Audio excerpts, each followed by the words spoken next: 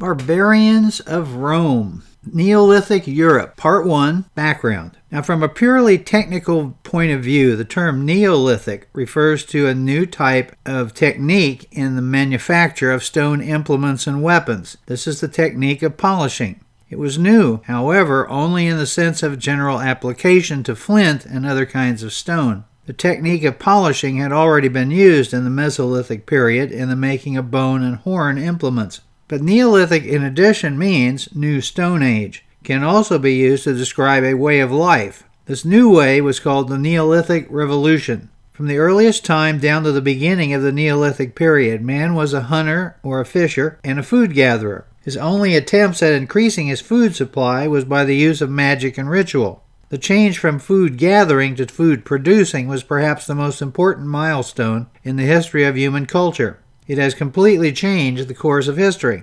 The domestication of food plants and animals placed a much greater emphasis upon sedentary community life. It brought about the embellishment of agricultural villages, possibility of a store of surplus food, a greater division in labor, and the formation of classes. The possibility of food storage against a future lack involved individual and social responsibilities which had not previously been so pronounced. It also brought a radical change in diet. The consumption of cereal grains reduced the amount of meat which was required. There was a rapid development in the art of pottery making, in part because of the necessity of storage facilities and in part because of the needs of a sedentary life. Food surpluses led to trade, to exchange of food commodities with or other goods from the outside or raw materials. This trade required transportation, either by using domesticated animals as beasts of burden or by the development of water transport in addition to human carriers. Surplus commodities and trade usually involve some system of records, though this may not have been the reason for the invention of written symbols.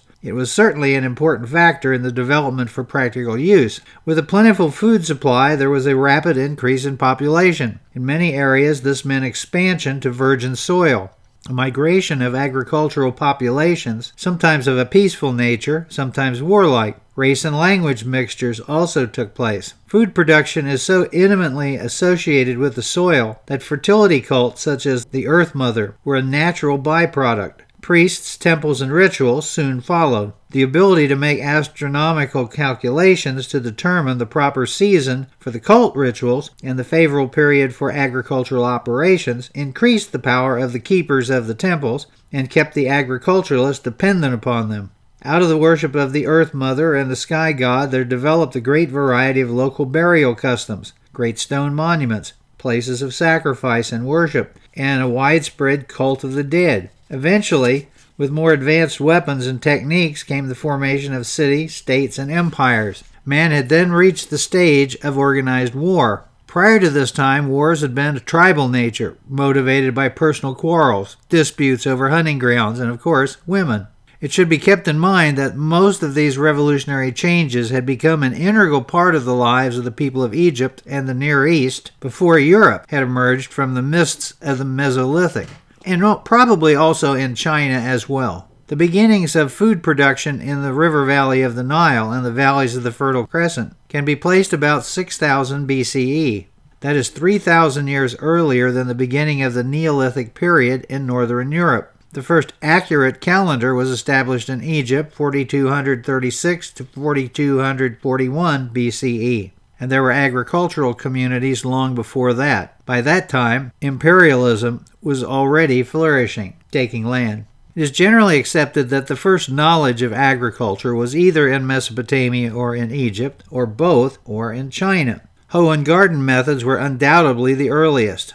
As there was no knowledge of fertilizers and little understanding of soil conservation, there would be expansion with the exhaustion of the soil and increase in population. Apart from such regions as the Nile and the Fertile Crescent, where there is either natural irrigation or where artificial irrigation is technically fairly simple to do, there must have been a steady movement of agriculturalists seeking new land. Any migration from the Near East into Eastern Europe would be associated with the westward advance of the Mediterranean type of man, with some alpine mixture. This conclusion corresponds to the available anthropological data. These agriculturalists mixed with and absorbed the food-gathering peoples among those that came and taught them the art of cereal production and domestication of animals. In southeastern Europe, the direction of the new cultural movement was around the Caspian Sea and westward north of the Black Sea to the Danube and then up that river, following the distribution of the loess deposits, which make favorable agricultural soil. The new economy finally reached the Rhine and North German plain.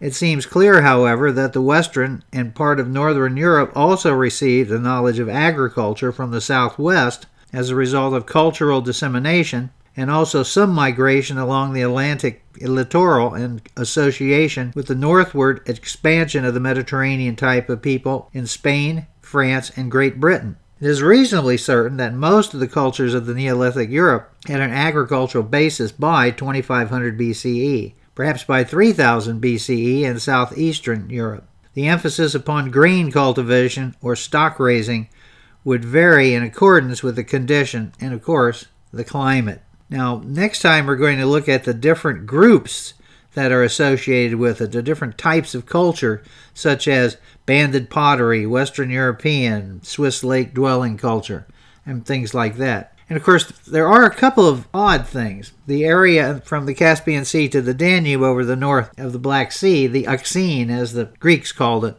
that's where you found the steppe people, where you would have people who were farmers living in villages, and you'd also have the nomadic horsemen of the steppe. They worked together. The steppe people hunted and fished and did other things, and then they purchased grain from the people who were the farmers. So they could still travel around nomadically, but still have a place to find food, and of course they would then defend those people. So you have some very intricate relations between farmers and nomads in the steppe region that goes on beyond Alexander the Great's time. So we'll eventually get to that a little later on.